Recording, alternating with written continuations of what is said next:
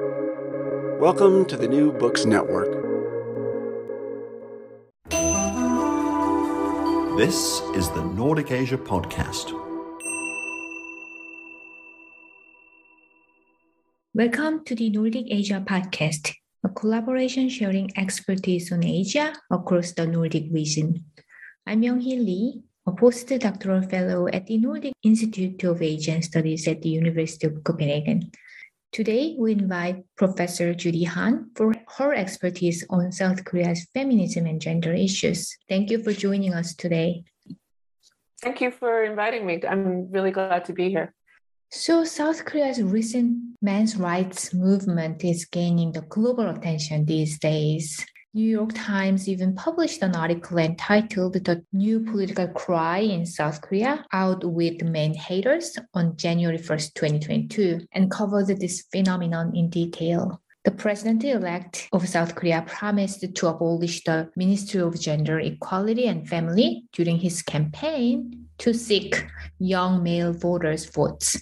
This is an interesting yet very worrisome trend. So we want to talk about this recent trend. But before that, we really need to understand South Korea's feminist history because that will provide some context about this new trend. Professor Han, could you tell us about the historical diversity of feminism in South Korea? Please give us some historical background. Sure. First of all, thank you for being interested in the topic of feminism. Even though there's a lot of interest in Korean history and Korean studies, sometimes Korea observers overlook the importance of gender and sexuality and feminist politics. In thinking about this question, rather than start with the newest developments and the most particular slice of gender politics today, I want to try to take a step back and think about the broader historical context, because I think that's where we can understand where these controversies and discussions are coming from. So, for instance, generally the way people talk about feminist movements in the US or in European countries, I think there's a very clear tendency to describe different waves of feminism, right? Women's movements. There's a first wave, there's a second wave, and maybe there's a third wave, etc. And these different waves are supposed to build upon the previous wave. If the first wave was focused on women's right to the vote, the electoral vote, maybe the second wave is about securing basic civil rights, human rights. And then the subsequent waves are about more particular kinds of gender-based rights, or gay and lesbian rights, or something like that.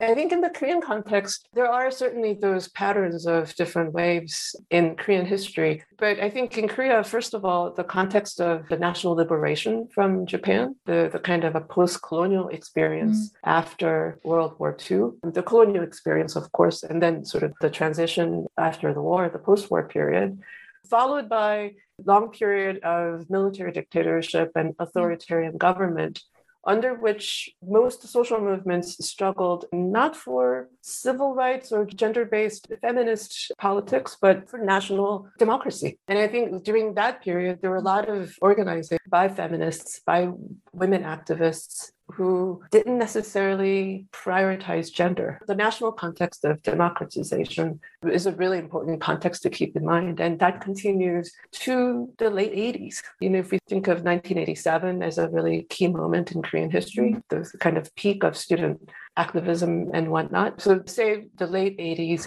And then starting in the 1990s, we see the emergence of different kinds of social movements that we hadn't seen before. So this is, I think, the start of a lot of human rights organizing, a lot of gay and lesbian rights organizing also start to take place and shape in the 90s. Thank you for summarizing the feminist history in South Korea. So there is a clear difference between pre-democratization feminist movement and post-democratization feminist movement, as you described. Before democratization, before 1987, most feminist movements were organized under the umbrella of national democracy. But could you let us know a little bit more about during pre-democratization time, whether or not there was some other feminist movement that is not in the umbrella of the national democracy movement? So if we back up before the 90s part, so under the umbrella of pro-democracy movements, or so under the umbrella of anti-authoritarian democratization movements, we still see organizations like the Women's Hotline forming in 1983. So this is in the middle of dictatorship and authoritarian regime that women are organizing groups to fight against sexual violence. This is like a rape hotline, right? My Sister's Place, Durebang, forms in 1986. Again, this is still in the middle of the democracy movement, but My Sister's Place is an organization that supported women who worked in militarized prostitution in US military bases. So this is both anti-militarism, it's also anti-imperialism, it's also anti-violence, because this is also about advocating for women who work in prostitution at the time, right? So this is 1986. So if we think of just tracing the history of the anti-violence work, you kind of forget that they're actually organizing under these extremely authoritarian and oppressive contexts. But if you only focus on groups calling for democracy, then I think you kind of forget about some of these beginnings of these women's organizations. And I think the other really key part, so both the Korean Women's Hotline and groups like Durebang are about organizing against violence against women. So even under the dictatorship, there was some anti-violence feminist movement that is not under the umbrella of pro-democracy organizations. Then what happened in the 90s? What happened after democratization in those anti-violence feminist movements? 1990 is the year that the Korean Council for the Women drafted for military sexual slavery by Japan, so-called comfort women. That's when that group formed. That's also 1990. And 1991 is when the first survivor, Kim Ak-sun, comes forward and speaks publicly about her experience. 1991. And she's talking about experiences from pre-1945. So for me, the biggest mystery is, what did she do? And what about the survivors of, for instance, the comfort women system? What kind of lives did they live between 1945 and 1991 when the first survivor speaks out? That's when they're in their 30s and 40s and 50s. There are these huge missing decades when these survivors are not recognized as these grandmothers who are talking about their experiences as so-called comfort women. What kind of work are they doing to support themselves?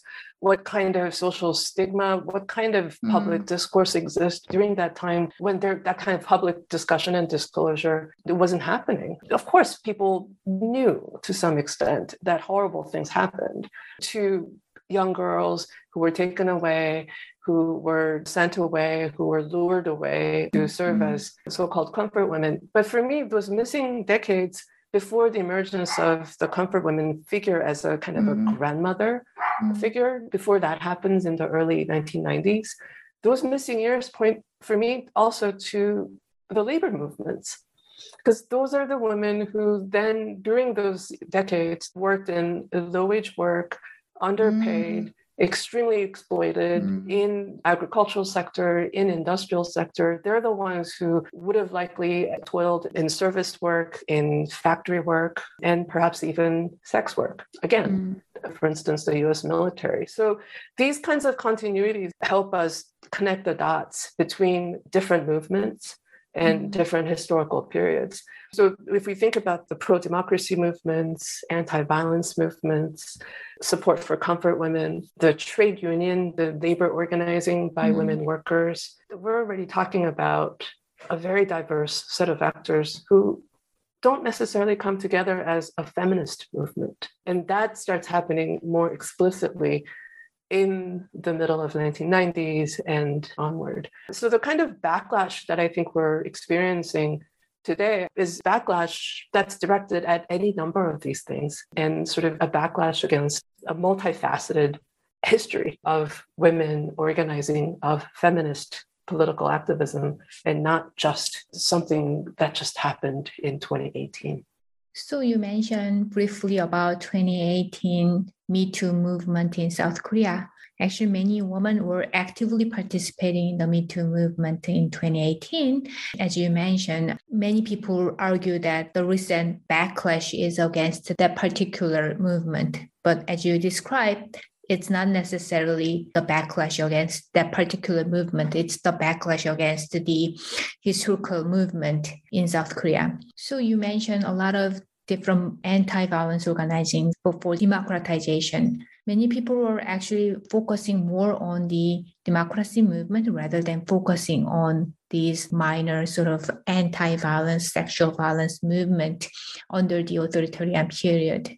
And I think there's a reason for that. I think a lot of people didn't pay attention to those movements during or, sort of subsumed under the democracy movements because, first of all, they weren't seen as important. Because what was considered to be most important was the project of democracy or the project of national economic development. So any sort of subset issues on pervasive rape and violence against women, these things were lesser priority.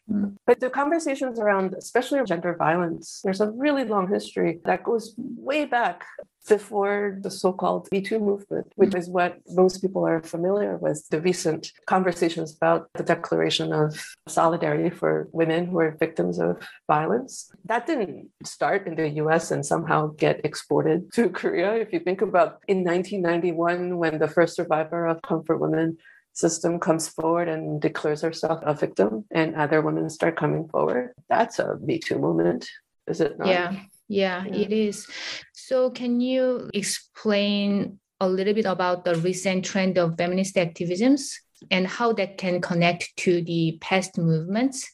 Sure.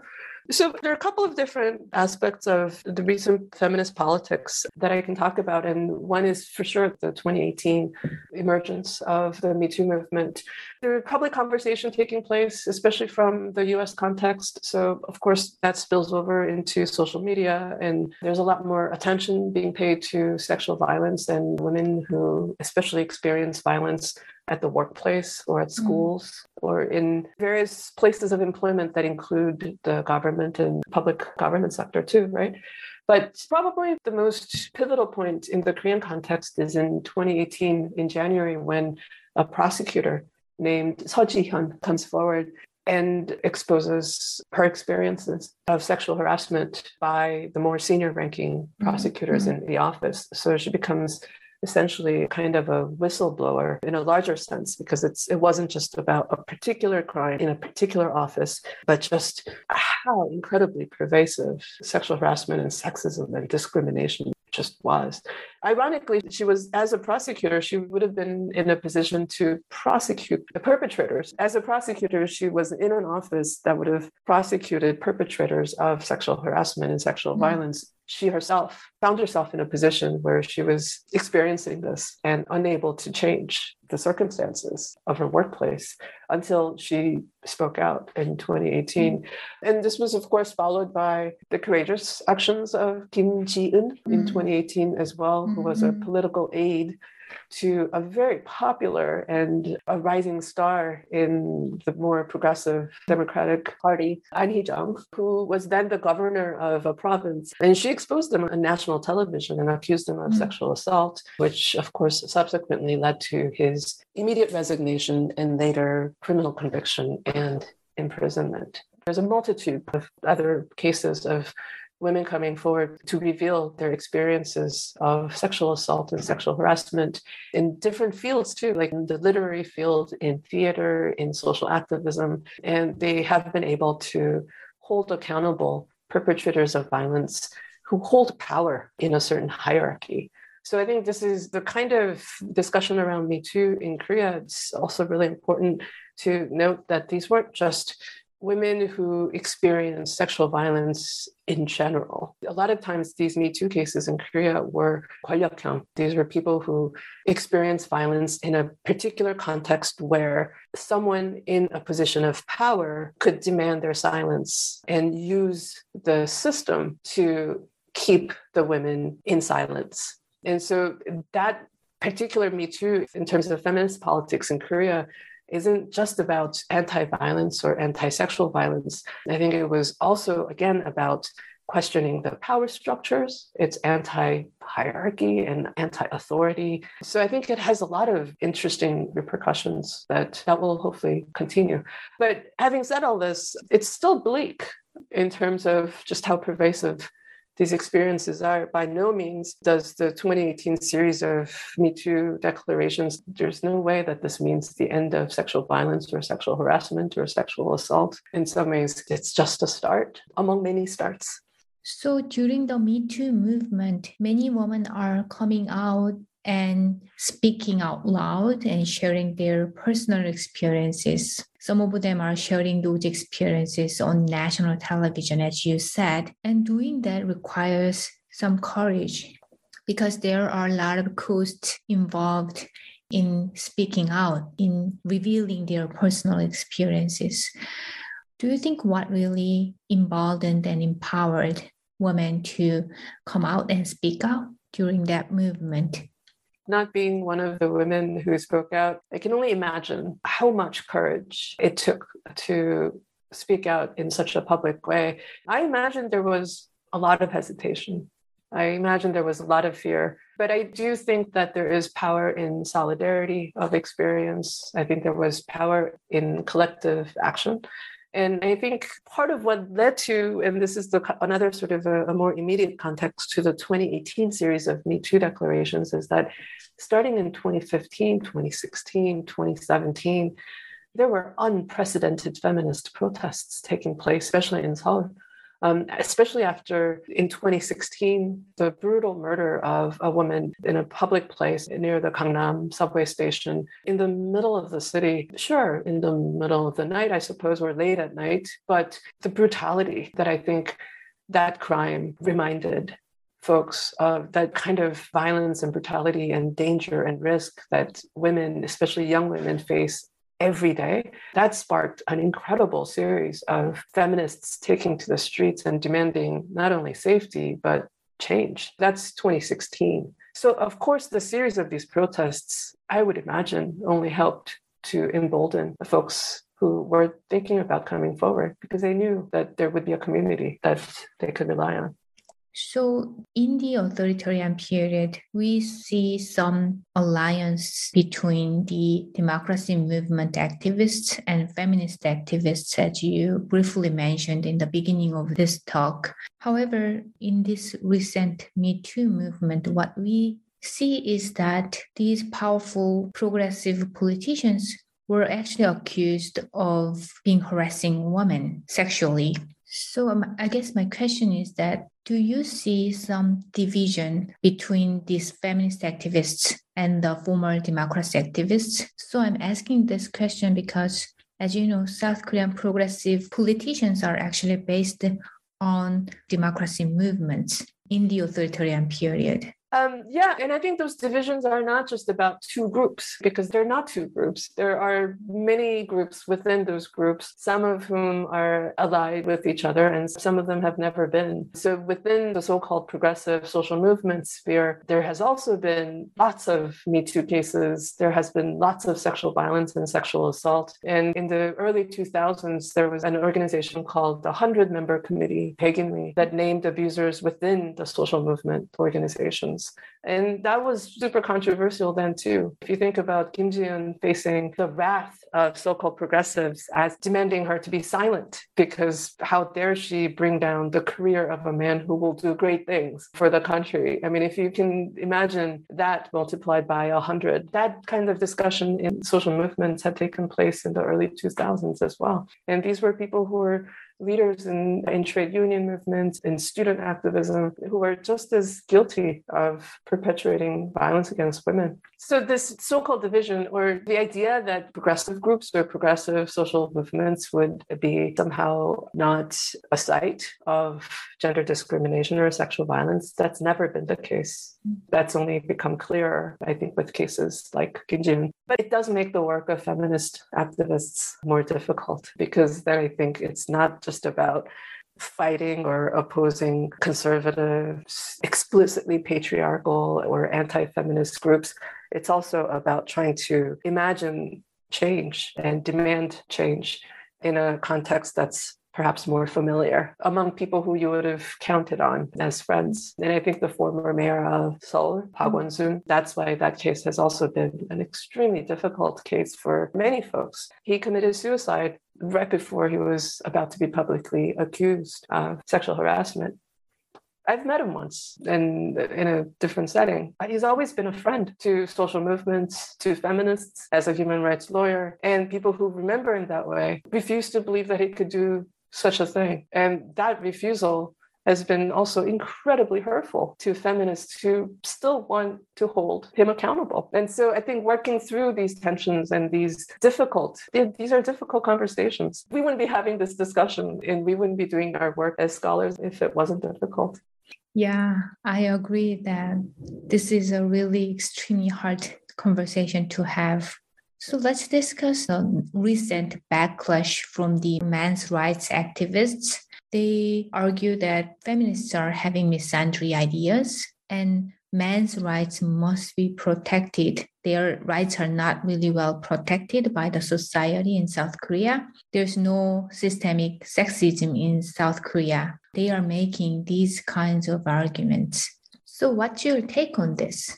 And I think in some ways, these are also new trends and not so new trends. I think men in power and men who have a vested interest in upholding patriarchy and benefiting from systems of discrimination and sexism, of course, would have a lot to lose if feminist demands were met. So in some ways, that kind of backlash is to be expected, right? If feminists are demanding the end of patriarchal oppression, so for instance, if they're demanding equal wages in the workplace, if they're demanding the end of sexual violence and gender discrimination in the workplace and in the family, for instance, of course, that's going to actually press upon both men and women to change their behaviors, the way they think of their place in the world. Well, yeah, especially for young women in South Korea who have a lot to lose, have put a lot on the table in calling for change. Some young men in South Korea, instead of seeing their fate as tied to the women, so instead of seeing themselves as also benefiting from the kind of feminist change that the women are calling for, are taking it as something that they would have to give up. And with increasing neoliberal precarity, the unemployment rates, it's also difficult for anyone to make a living and to survive in South Korea. And for